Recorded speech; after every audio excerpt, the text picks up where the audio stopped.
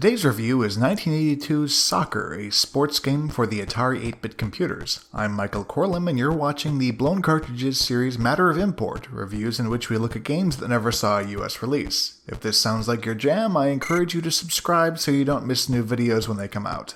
The simply titled Soccer is a surprisingly robust sports game for the system.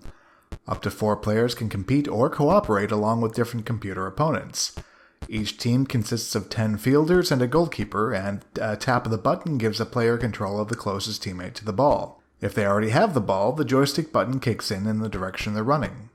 Meanwhile, the rest of the players on both teams just kinda stand around unless the scene scrolls away from the midfield, in which case they'll run to stay in frame. Playing single player plays a bit like one-on-one. You and one of the computer components are the only ones on motion at a time, trying to maneuver the ball past each other towards the opposite goal. Since you run faster without the ball than with it, this means kicking it downfield and hoping to catch up before the opponent jumps into a closer defender to grab it.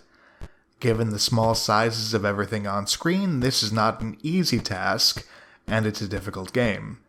The computer opponent, even on its lowest difficulty setting, is unerring in its ability to spot the ball, get there, and keep moving, while swapping to the closest uncontrolled teammate can be tricky if you're wrong about who is technically closest.